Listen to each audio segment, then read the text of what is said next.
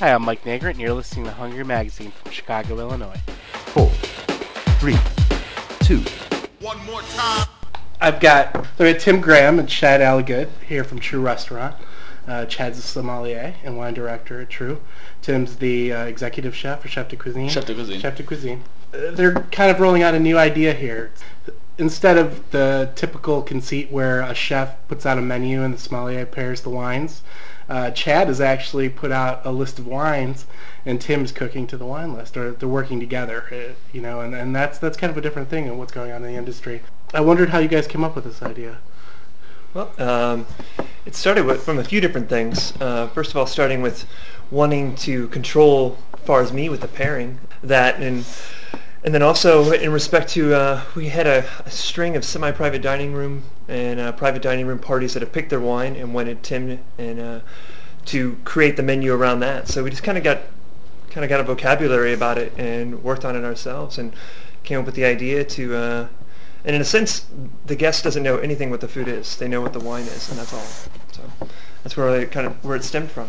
Have you guys ever, I wondered, you mentioned the private dining room, where you just came across a wine that you absolutely had to have out there in the dining room, and you went to Tim and said, hey, we got to do this, even before you guys did the menu? Well, you know what has happened a lot in the past is, for whatever reason, True will do a lot of fish dishes and not so many red wine-friendly courses. And they'll often be asking for one more red wine course.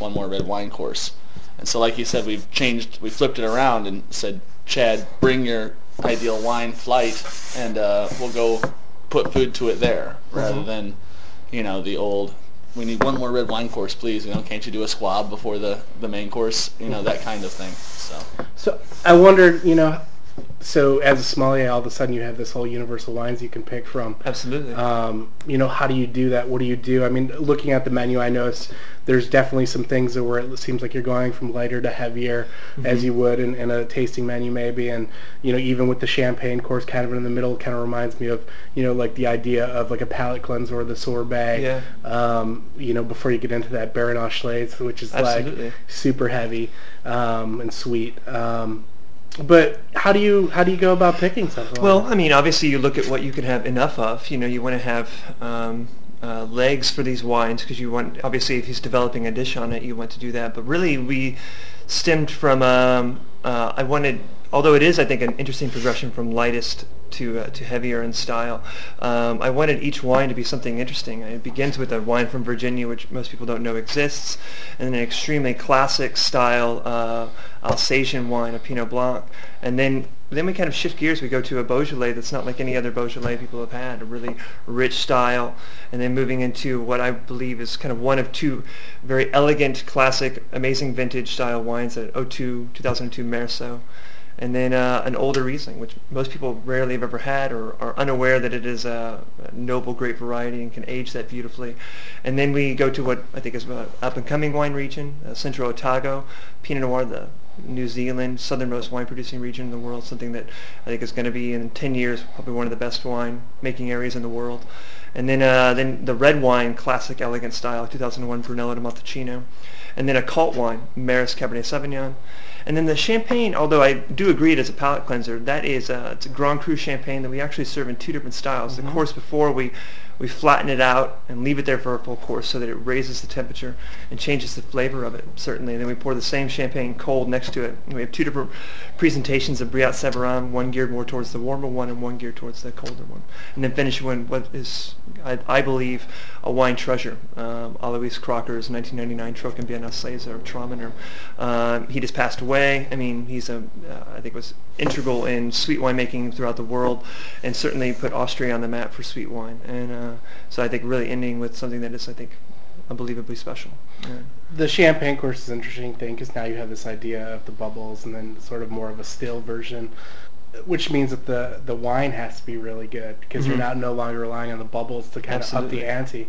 I wonder if you could talk about that champagne in particular that you guys are using. Well, it's Paul Barra, extremely small Recoltant Manipulant, or a grower-producer. It's a vintage, 1999. It's from the village of Bouzy in Montagne de Reims. 90% Pinot Noir from a nice mid-slope vineyard. entourage or spending 4 solid years with its sediment before it's disgorged. So all of that gives it a beautiful richness and complexity to it.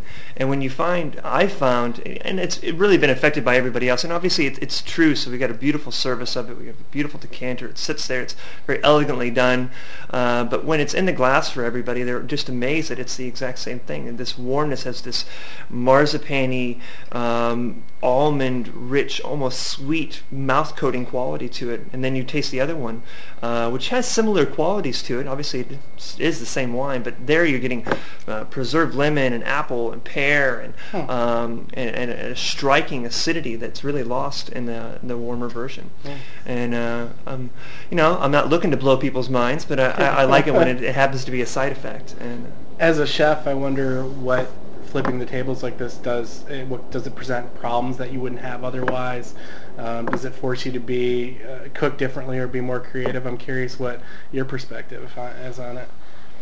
I think that it's actually helpful. Anytime you enter like brainstorming with boundaries and sets of rules, it's easier you're not pulling from this universe of flavors. It's you're given, me and Chad talked, about each wine as we went down, and I've actually tasted each one before we, he would help me pull out those tertiary flavors and those things that, the wine aficionados are key words that they're going to be linking with that wine. And, it actually wasn't very hard at all. The menu came together pretty fast because it started with a lot of those key words, and that was the tobacco smoked cod.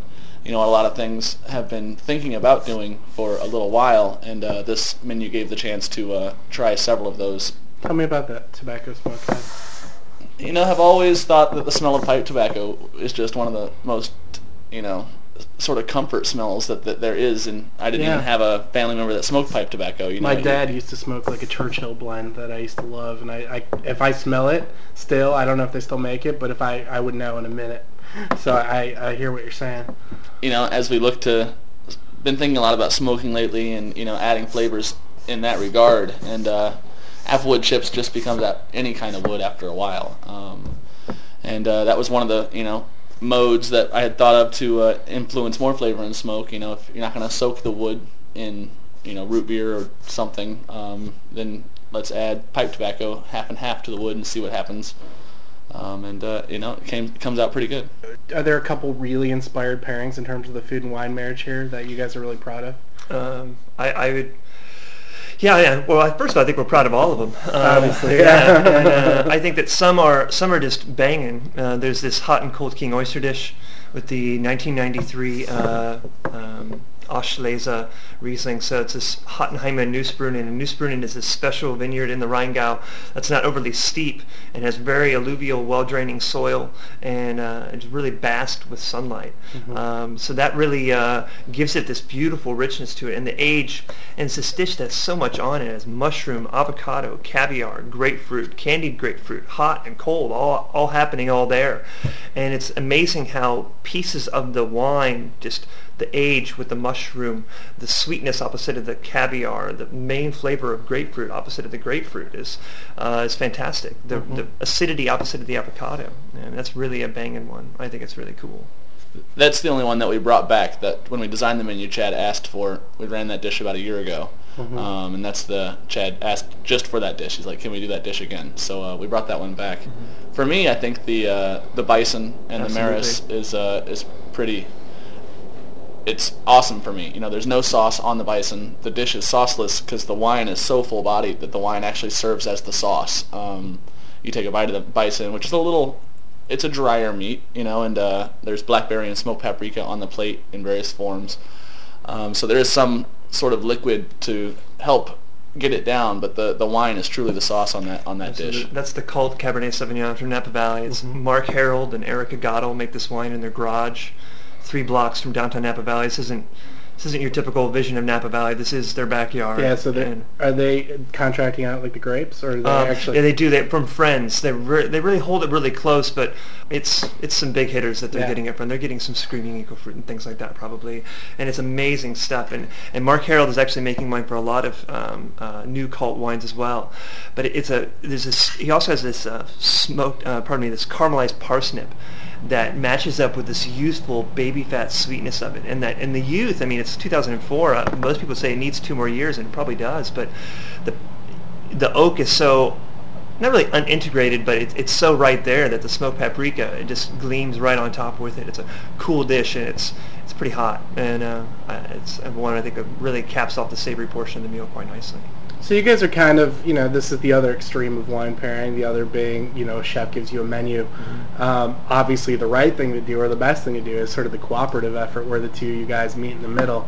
And, I'm sure you guys do a lot of working together, and you have before this. Otherwise, you probably never would have experienced this kind of idea. But why do you guys think more restaurants don't work so cooperatively? I see, in my experience, you see a lot of sort of, the chef is throwing the menu out there, or in some cases, they're not even, they might spring a dish at the last minute, which makes it kind of hard for the sommelier. I don't know. I think for that, I think there's a number of sort of models of being a chef out there, or being a restaurant, and I think chef-driven restaurants, end up, I would rather be a team-driven restaurant than a chef-driven restaurant. There's not a lot of, I think, chefs out there would allow the sommelier to put his, name on the sommelier collection, and I really kind of, this is the direction I want to move in wherever I go. Much more of a team, and much more of 3 people lifting it up rather than 1 person lifting it up and causing others to suffer.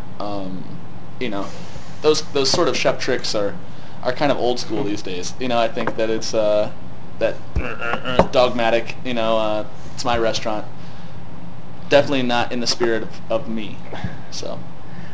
I think you bring up a point, this idea of chef-driven restaurants. I was reading an article a couple days ago about, I hadn't seen it before, Fernanda Bateta at Nomi, and there was a quote from Alpana Singh, and she talked about this idea that, there are sommelier rock stars out there, but there isn't, somebody who's really taken that next step where they get the TV shows, and they, sort of like the sommelier is kind of still laying kind of low. I wonder if you can maybe talk a little bit about why you think that is, or, especially since you're so well dressed today. You've got the nice paisley tie on. I like it. Sommeliers, I find, are usually super well dressed. We try to be, and something's got to match our flowery language. And, I think it's a difficult thing with everybody cooks, and I think to have a TV show or that idea of something, it's pretty much a focused thing.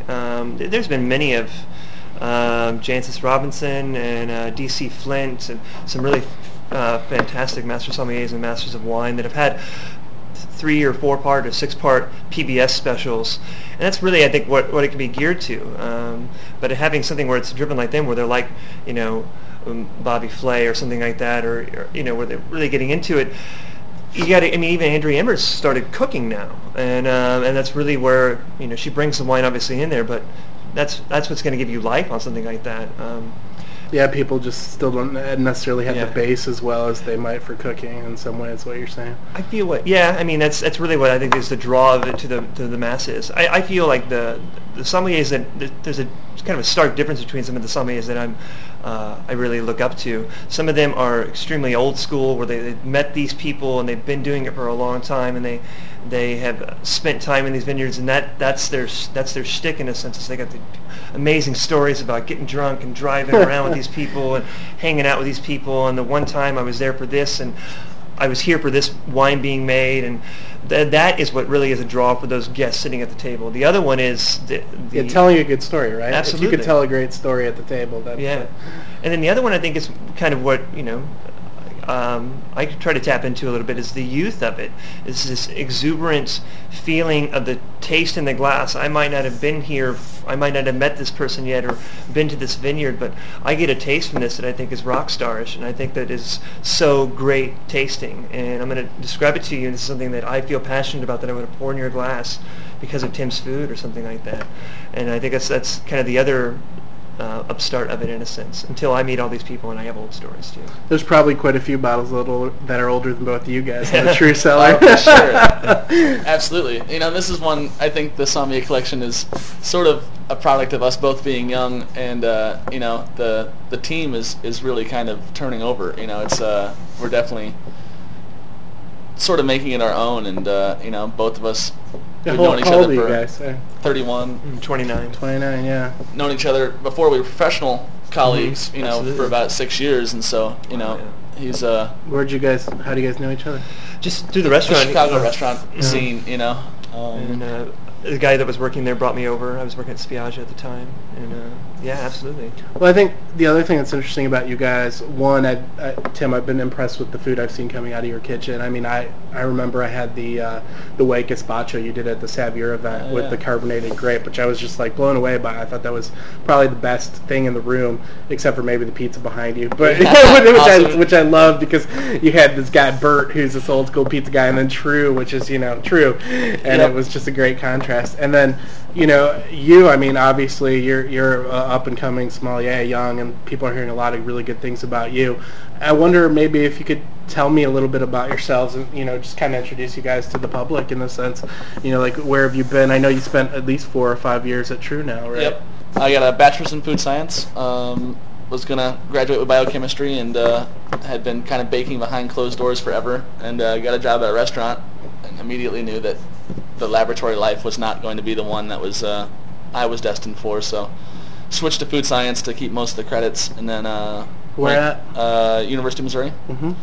Then went to culinary school in Vermont at New England Culinary Institute, and had my first internship at True about 8 years ago, probably. We do 2 6-month internships there, and so my first one came out to True. Did my 6 months, went back to school, and then I ended up cooking in Milwaukee for about a year and a half. Did my second internship there, and just never kind of got True out of my system. Had never found a place that swept the floors as often, or all those little things. And came back and have just steadily sort of kept my head down. Yeah, people tend to move around a lot in this industry, so it's interesting to hear about somebody who's stuck it out and worked in a kitchen for a while. And I mean, certainly it's paying off, but why that decision? I mean, I'm sure you went out and stodged a little bit while you were working there, but absolutely, has to do with and I don't know why that decision. It seemed like I kept getting new teachers at True. Different chef de cuisines would come in. There was quite a little influx of different influences moving through the restaurant, so it never got old. The opportunity for advancement was always there. Every time I started to look somewhere else, Chef Tramonto would offer me something new. And I was already, going to college and switching majors and all that. I was already pretty deep into life and into student loan debt. And, I'll keep you anywhere. Yeah, didn't have the sort of the privilege of being the kind of cook that bounced from one chef to another for the first 4 years of his career. But I always thought that would be a negative, but it appears, that actually this route has, caused as much chances, maybe more, than I would have if I had just done this tours of duty for the big names. And Chad, of course, you worked under Scott Tyree, absolutely. Legendary name in Chicago. Tell me a little bit how you got into wine and the whole thing.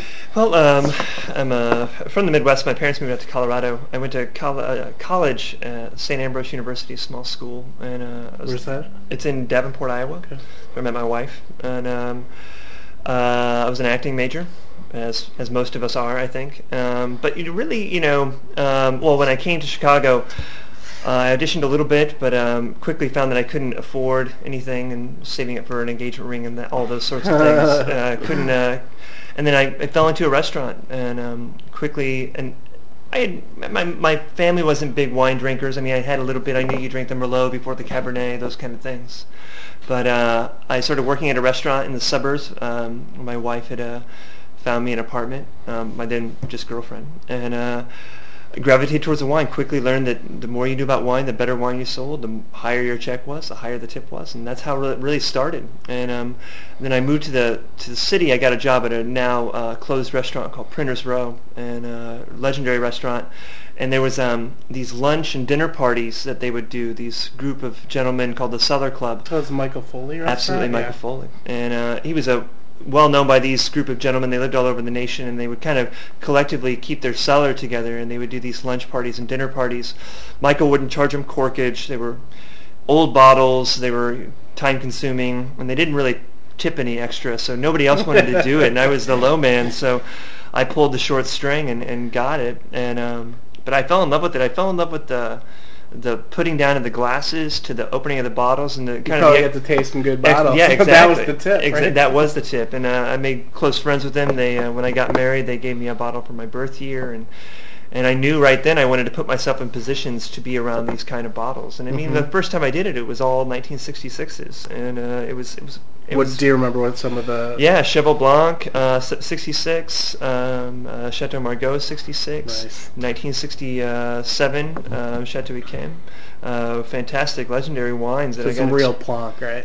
Yeah, and then, but unfortunately, I mean, when Printers Row closed, and there's not very many sommelier positions out there. I think there's, and then even less assistant jobs. So I got a job at Spiaggia, and although Henry Bishop, who was there at the time, had no assistant, I annoyed him as much as possible to get his. And what I learned there was some awesome things about turning people on to new things, because he was known for, and is still known for, wines from Virginia. That's where I learned about that. Wines from Arizona, from Michigan, from Texas, from Slovenia, from Croatia, from all these places that they've been making wine for quite some time. And he would find this stuff and typically at a fraction of the price. And if somebody's asking for Pinot Grigio and you pour them something that's a third of the Santa Margarita they asked for, Sure. that's from Arizona, they're gonna come back a few more times. Sure.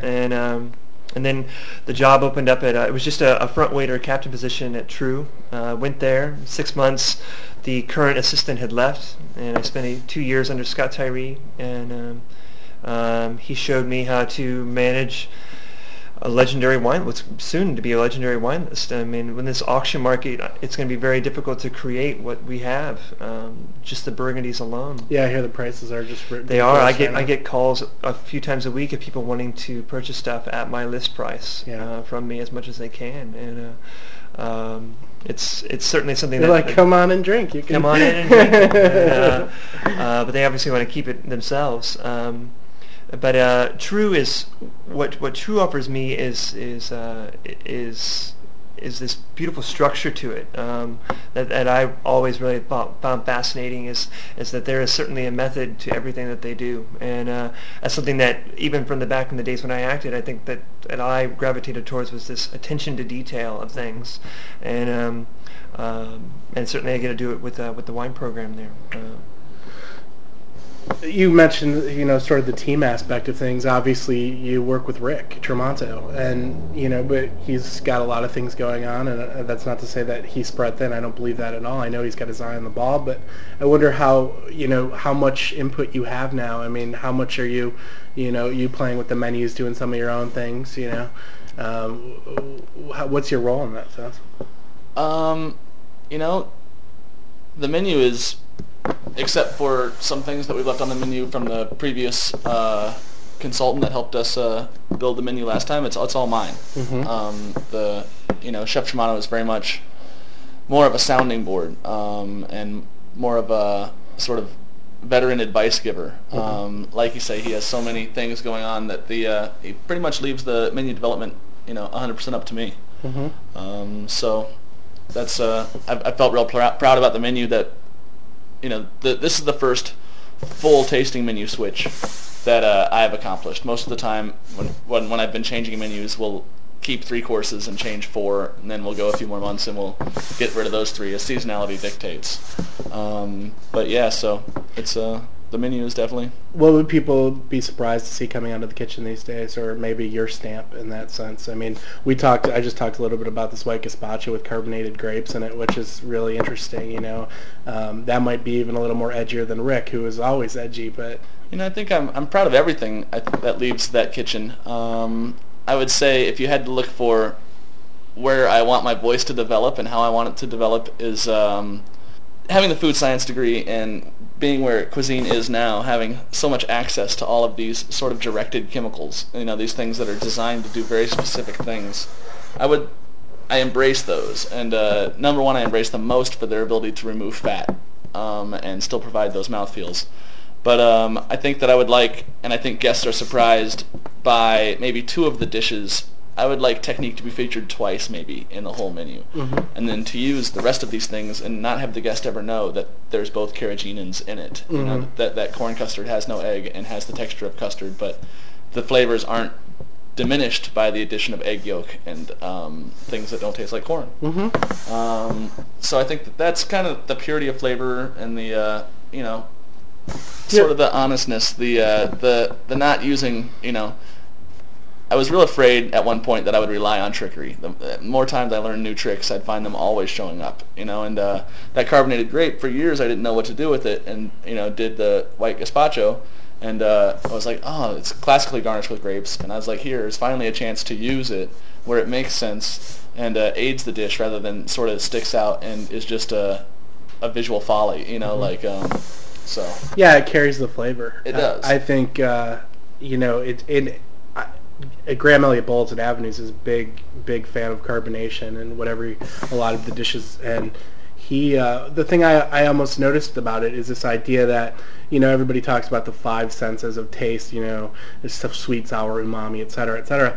I almost feel like that carbonation sort of adds like a sixth sort of idea to the. I mean, I know it's distinctly not really one of the five; it could be any of them, but it does something with the flavor. It transforms flavors, or elevates them, and so yeah, I agree. It's not just a trick. I'm the other thing too. I'm curious about what you call it or what you would think about it as. I mean, everybody always talks about molecular gastronomy. I'm kind of an anti that word now because if you think about it, all gastronomy is molecular. That's the way I look at it. I mean, everything starts with molecules.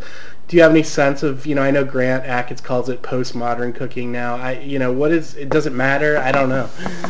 I think it's incredibly important that people push the edge. I think absolutely, in every discipline you need the people that are standing on one edge of the bubble, just so that the circle can grow and there's more room for all of a sudden the bubble's out here, and what used to be the bubble is now where most of us live and stand and play and use all the things that were so avant before, because those guys are now over here.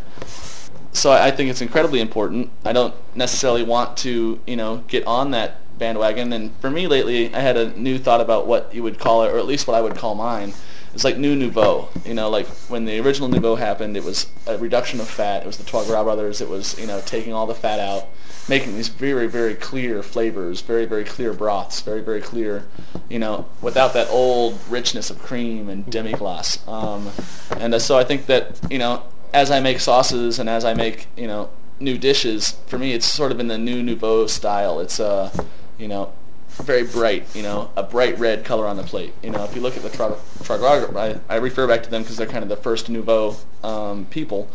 You look at their plates and they're so filled with fresh color and so filled with, freshness. It's almost like, and then it becomes market driven, and then you really have this, what I like and what I love is that you have the best ingredients and the best technique. Fat for me is like, if you have flavors and they look like an oscilloscope, like the wave in a sine wave. Yeah.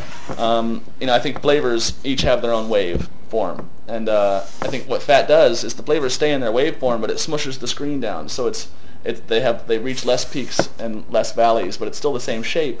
It's just not as Yeah, by using these stabilizers or these additives, I mean, you actually get more pure flavor, right? Because Absolutely. You're not adding any taste and you're not adding a mouthfeel that doesn't, it's the purity of whatever it is you're adding. If you add like Ultratex 3 to like a herb puree, it's just the herb puree with body. Absolutely. And all these chemicals, if people grew up saying baking soda was sodium bicarbonate, this whole switch would be easier for people, I think. It's because we've given friendly names to the ones we already use that makes it seem so foreign now. So I'm curious, I mean, Scott, was that true for quite a bit? Now you're kind of in the position to put your own stamp on the wine list a little bit. You mentioned this idea that auction prices are high. I know another thing that's going on, of course, is the strength of the euro. And, I know champagne prices are already up 20 or 30%. Likely a lot of European varietals are going to follow suit this year from what I hear. Maybe that changes what you're going to do, but I wonder what your philosophy is for the wine list for True and what you plan on doing to make it better or different or whatever. Well, I mean, obviously it's huge. So I mean, although I feel like I made many changes, it still looks quite the same. It's still Burgundy driven. I think things that I want to really make a stamp on is featuring things like the sommelier collection, things like that where we're known for already having this cellar and utilizing some things that we have in quantity that we already have, because I can't purchase some of these things that I'm buying that I'm using on this particular menu. I couldn't purchase them now, and if I did, they'd be much more exorbitant than the price that I got or Scott would have gotten when he did purchase them. As far as new things that I'm bringing in, there's still a lot of great wine out there that's even within Spain, although it's certainly becoming more expensive. It's still nothing compared to some of the French prices, and even I'd say the Tuscan and Piedmont prices that things are getting at. But there's other places that are making fantastic wines. The wines of Georgia, the wines of Slovenia, the Croatia, as I mentioned before. And then I've had some Velico Bianco. Absolutely, Slovenia. Velico Really Bianco from Movia, which is a fantastic wine.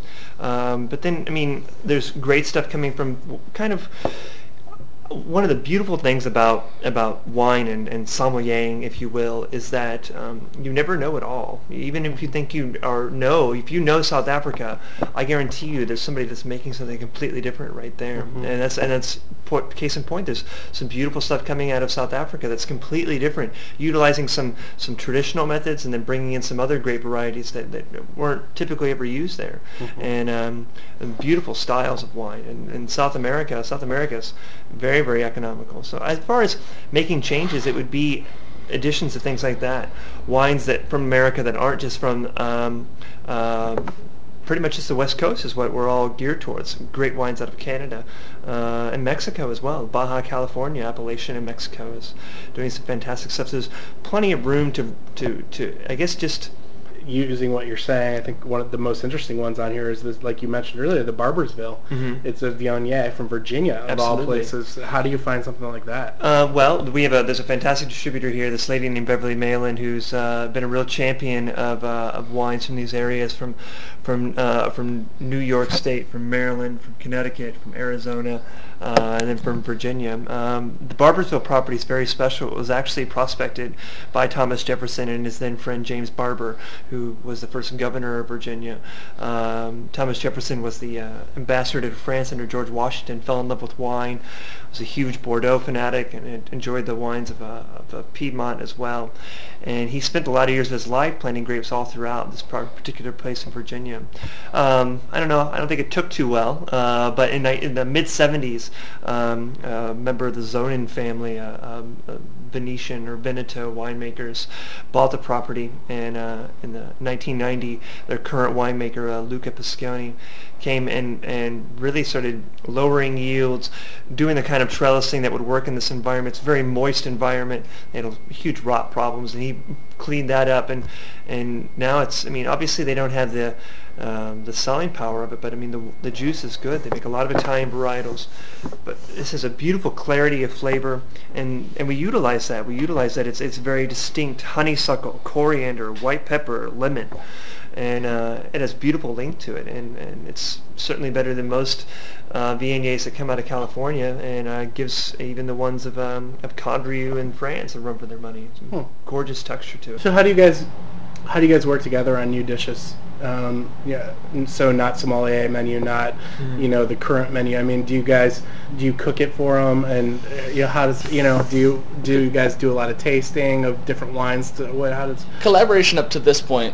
This has definitely amplified and magnified our collaboration, and it's actually one, I think, reason in retrospect that we did it was to work together, and I think from henceforth we will be a better working together and do more of that. But yeah, Chad, has seen me go up in the the brigade, and I've seen him on their brigade go up. And so I've always been giving him, like, check this out, I just made this.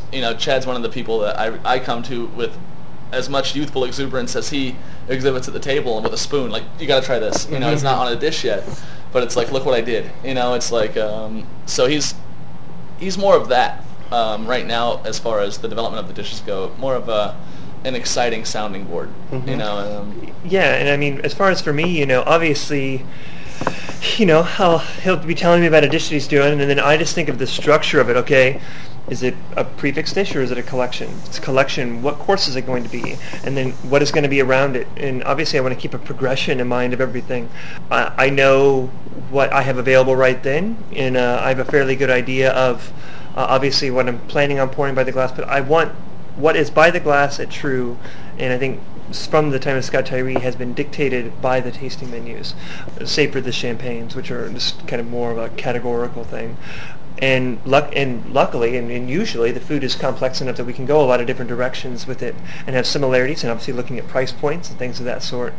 I've had the chance to learn a lot about wine through Chad. Chad's always bringing back killer wines that he opens for people for me to try, little glasses. And so my own knowledge about how food and wine and just about the world of wine over the last year has really, really grown. I'm able to, being a manager, buy stuff from the cellar that he's kind of directed my focus. My girlfriend is into the wine, and she has the list. She helps direct what I'm going to be bringing home from True.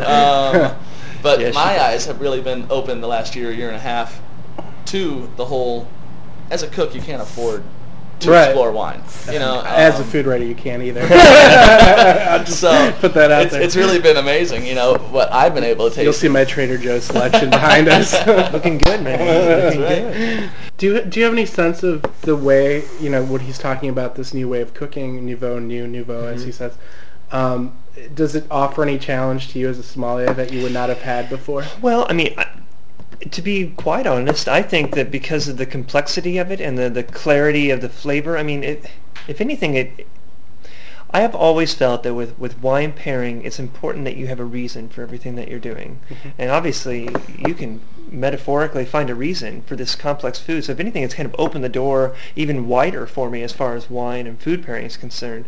But, although I do believe that there's a lot of room for error, there is that idea of that one perfect wine, but it's not just one perfect wine for the dish. There's one perfect wine for the dish for that person on that day. And so it's important for all of us as a service staff to be completely empathetic to that and pulling that out of the guest and finding that for them that's going to highlight this occasion the best. Although the sommelier collection might limit that, I think for those guests that do feel that, are going to be very much into it. That's interesting. That reminds me of something I've heard about cooking too, which is that there are some chefs who cook technically very well and they put great stuff on the plate, and then there's those chefs who for lack of or maybe being a little cheesy, it's this idea of putting love on the plate, but what it really is like you're somehow able to gauge what a customer needs. How do you do that? How do you do that as a cook? How do you do that as a sommelier? Because you talk about this, that wine for that person. Yeah. Like, how does that? What is that? Well, you listen. That's the biggest thing. It's easier for me because I can listen to the guests and try to. It's very hard on a busy night to listen and to pull that out of them and to open something really that's going to whether it's something by the glass for them or quite often with a wine that's like ours, they're going to be getting a bottle of something. What if somebody got into a car accident before they came that night? Would you give them a shot of Jaeger? No. Well, no. It's something tragically, and we've had tragic stuff happen to people on their way there. We want them to be as calm and serene as possible, and by giving, we had a guest the other day, a young couple, it was an anniversary, and they were looking at the wine list, and they were just kind of looking at it, and they got to the very back, and they saw the sweet wines, and we happened to have Chateau Yquem in 1986 by the glass for $120 a glass, and I overheard her as I was walking by, and then when I finally went to the table to discuss with them that they were getting wine by the glass, and they were just going to each have one glass. Obviously, it was they were newlyweds, and this was a very special thing for them, and they knew they were going to drop some change, and they had mentioned to me the 120. I said, "Oh, it's fantastic," and I kind of just glazed over it, knowing that at the very end of their meal, I was going to give each of them a taste of it, and it was just a taste, so half a glass.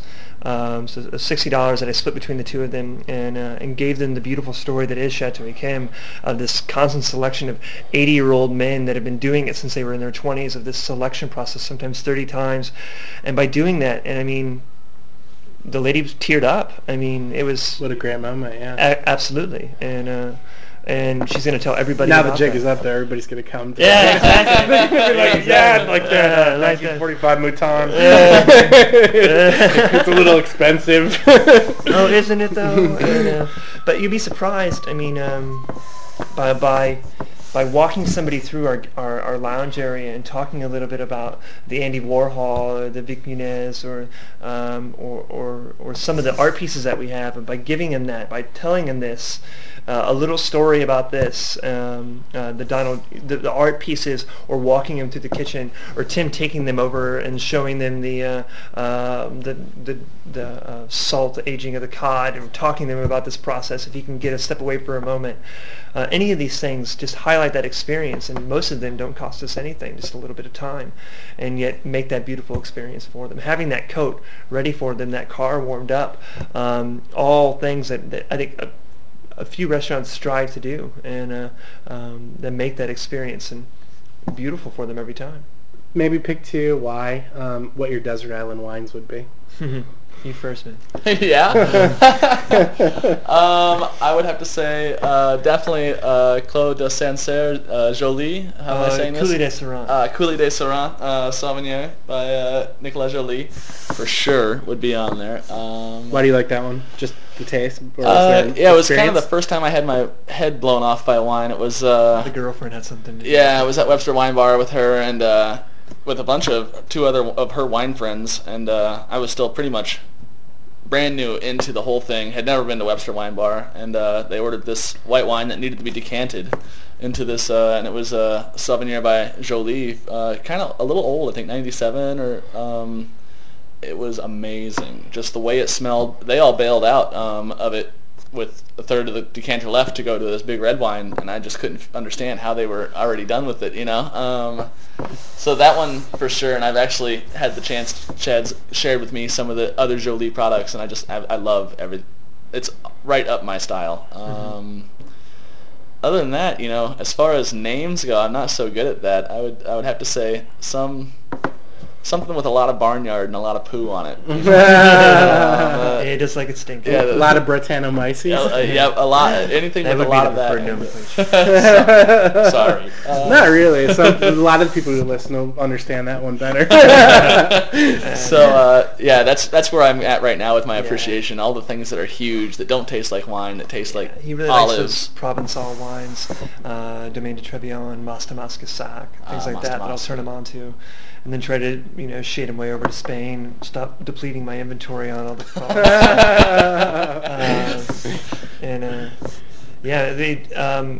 For me, the desert island, before I started at True, I was really, I mean, like most people, I was really way into red wine. And True, with their amazing Burgundy collection, has showed me first of all, what Chardonnay, and then also what white wine can do with age. I've been fortunate enough to open some Grand Cru Burgundies, Petard Montrachets, and Les Montrachets from that have a nice amount of age on them. So if I could get a hand on that, and the good thing about being on the desert island is, like most white Burgundies, you don't have to have it well chilled. But something like the Domaine de Fleb, Petard Montrachet, something old, something 1985. And then also, I mean, Riesling. Of course. Riesling. It's like the sommelier's friend. 1971. 1971 German, and or even Alsatian, just the amount of complexity you can get at it. What do you guys do when you're not doing food? I don't know if that's a bad question, because it's like, what? What do you do? Because I know somebody once asked me that, and I was like, I don't know. But yeah, that's a tough one, you know. Trying to have a relationship. Yeah, I that's mean, the biggest thing. That's have a life. You know, that's not all food. I do buy a lot of records. Yeah. What do you like to listen to? Soul, funk, disco. Nice. Pretty much anything between 66 and 78. You know. What would you cook to at home? Usually it's NPR, but I would say, you know, then if it's on the radio and I'm cooking, it's more like White Stripes or you know, something a little more up, because the records, there's no way you can cook and play records. You know, it's, you need a CD. You know, so other than that, there's really not a lot of time left. I cook at home sometimes, you know. Yeah, it's kind of like a busman's holiday. Like to go out and eat. Yeah. Really, like to go out and drink wine. What have you been really impressed by locally, eating out? Lula Cafe consistently blows me away. I go there for dinner, and the left side of the menu shows up, and I pretty much just get the left side of the menu. they're opening up a place down here in Pilsen. That's gonna 21st and it's gonna be awesome. Halstead. They're kind of my favorites to go to right now. Lalande, I think, is exciting. There's so many exciting places in Chicago. It's just even the little taqueria. I get excited by the, Yeah. So maybe more so because it's such a discovery. It's like everybody writes about Lula now, but it's Absolutely. like you find like a nice carne asada like on the side. You're like, I'm not gonna tell anybody about it. Totally. How about you? As far as what I do, I mean, I have a miniature dachshund that runs my life, you just try to have a relationship. Try to spend this the full Sunday off we have together, being together, and it's although my mother-in-law believed that the conflicting schedules of my wife's 9-to-5 job and my evening job would make for a perfect marriage. You certainly have to be in the moment when you have the moments together, and so doing that as much as possible. You got to work on the wardrobe too, right? Yeah, you do. I think she helps a little. And I am colorblind, so I have lots of help. And the other sommelier there is well versed in my shirt and tie combinations, and but then as far as places around, I definitely concur with the Lula Cafe and enjoying that quite a bit. I don't get to eat out as much as possible, but I guess opposite for me is I do try to cook at home. I find that kind of with that. Although I might not have the years of technique, I try to do the most difficult recipe possible, the most time-consuming, dirtiest, as many pans, hard, and then I'll come and tell Tim about how difficult it was. Man, tell me before too. Like he'll bring the oh, dude, I'm gonna do this. Charlie Palmer, he got a book that he's cooking out of for quite some time. And they're not like your average housewife recipes. Sure. They're like. Although I am a gorgeous housewife. So I'm gonna make this. I'm like, okay. It's like the French Laundry Cookbook, which I got back here. It's porn. Maybe once a year I'll cook out of it. It's like, or I'll read it for reference, and then I'll be like, I'm not gonna strain the sauce 7 times. Once is good. Yeah. His Bouchon book's a lot easier to cook. I did the roasted chicken recipe last night out of it. Oh, nice. Just basically burn it. Just lots of salt and 450 and smoke alarm. Just take it out. And so I see the advanced sommelier pen you have. Yeah. Are you going for the big gun? Yeah, the master taken in 2009. So they just actually had the test this past week. Fernando Bateta went on Sunday. I haven't heard from him, and I'm not calling him until he calls me. I know that's his third one, right? But he has definitely been one of our biggest mentors. He has been always helpful to taste, always helpful with theory questions. Before a group of us took the advance this last year, he's organized with Serafina Alvarado a little mock service thing. I mean, all those things are so helpful. He's so giving with his time. A lot of people ask, what is exactly a master sommelier? And that's what it is. It's an educator, and he's fantastic. And he's young, and I know he certainly obviously wants to pass, but it will not discourage him and keep him from continuing to learn. And it's a nice accolade, but at the end of the day, how you taste and how you pay attention, your acumen is more important than anything, I think. Yeah, and then every master sommelier would agree with that. And it's a nice accolade, and it's going to certainly open doors for you. You can't let 6 wines dictate your lifetime. Who knows what. Oh, it's so hard. Well, the biodynamic people would believe that were you tasting on a tasting day, right? Was the moon passing through the appropriate house? That's right. Some semiotics involved in the process. Certainly get your cosmic rhythm right, buddy. What about spirits? Do you have a sense of what that does with food? Of course, there's this sort of, Charlie Trotter has said it dulls your palate, though I've heard the reason he says that is he's like 100 yards from a church and he can't serve spirits. I don't know if that's true. That is true, you can't. And so, whatever. So maybe it's just something he's been perpetuating for a long time to save face. But do you like to do some spirit pairings? Absolutely. I know I've seen you guys have been doing some really good stuff in the last couple of years, but especially going more towards that crate culinary mixology or whatever you want to call it. Yeah. Well, Chad laughs there originally because I am a huge fan of Scotch and have tried several times to force these pairings, and I also really love pork belly. And so I was, working on a dish in my head, and I was like, Chad, we got to try this with scotch, man. This is just going to be killer. It's gonna rock. It was horrible. It was so gross. All the fat trapped all the alcohol inside your nose. It was just Well, you need to cook like a wheatgrass dish, right, or something. Yeah, exactly. like sautéed peat. Can you poach a Band-Aid, actually? Can you do that? And I'm all about it. We've been working on vermouths. We got a sassafras vermouth that's been sitting for almost 6 months now. We got a Thai basil vermouth that's almost a year now. We've been a little while ago we moved the bar into the kitchen. It's a service bar in the kitchen, and that has, I think we have not put much fanfare to it, but I think our cocktails are pretty right on, and the guests that have come and had them have been great. There's some fantastic cocktail stuff out there. You look at everything from the Violet Hour to what Seppi is doing and places like that. I think there's some great cocktails out there. Adam over at National. Certainly, Yeah, Adam Seeger, and fantastic stuff of bitter usage and all that. So I really feel like I can't hang with those guys, or we can't hang with those guys. But I feel that there certainly is an element to it as far as we want true to be elegance.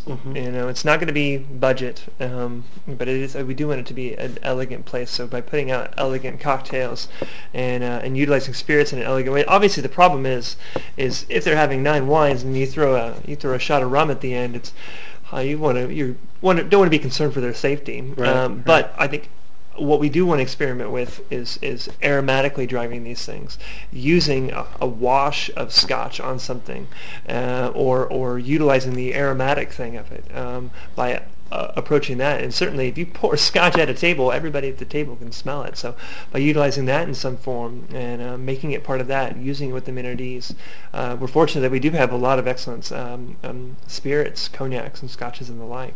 Well, when you send them home with the Minardies, you can slip in a CTA card too. Yeah. But yeah, we're certainly all about it. Making our own infusions, using like that. I just remembered actually. We got in the cooler right now some caramelized onion vodka that I'm sure is ready to go. I forgot. That We're sounds strain good. that off. A French onion soup martini. That sounds good. And we got to warm it. We don't. And I have a steam distiller that distills aromatics. It's for the perfume industry. And when we first got it, we haven't actually, like he refers to the washes, is kind of that idea of aromatizing these things. Very similar to the bitters. Like Violet Hour will drop 6 of them over something, and they smell awesome. We haven't really. We're still new together. There's several idea starting points that we've yet to start on the track of, but we've definitely gotten a few starting blocks to. Yeah, it sounds exciting. It sounds like you guys will be a place to watch over the next few years. Cool. So I look forward to it.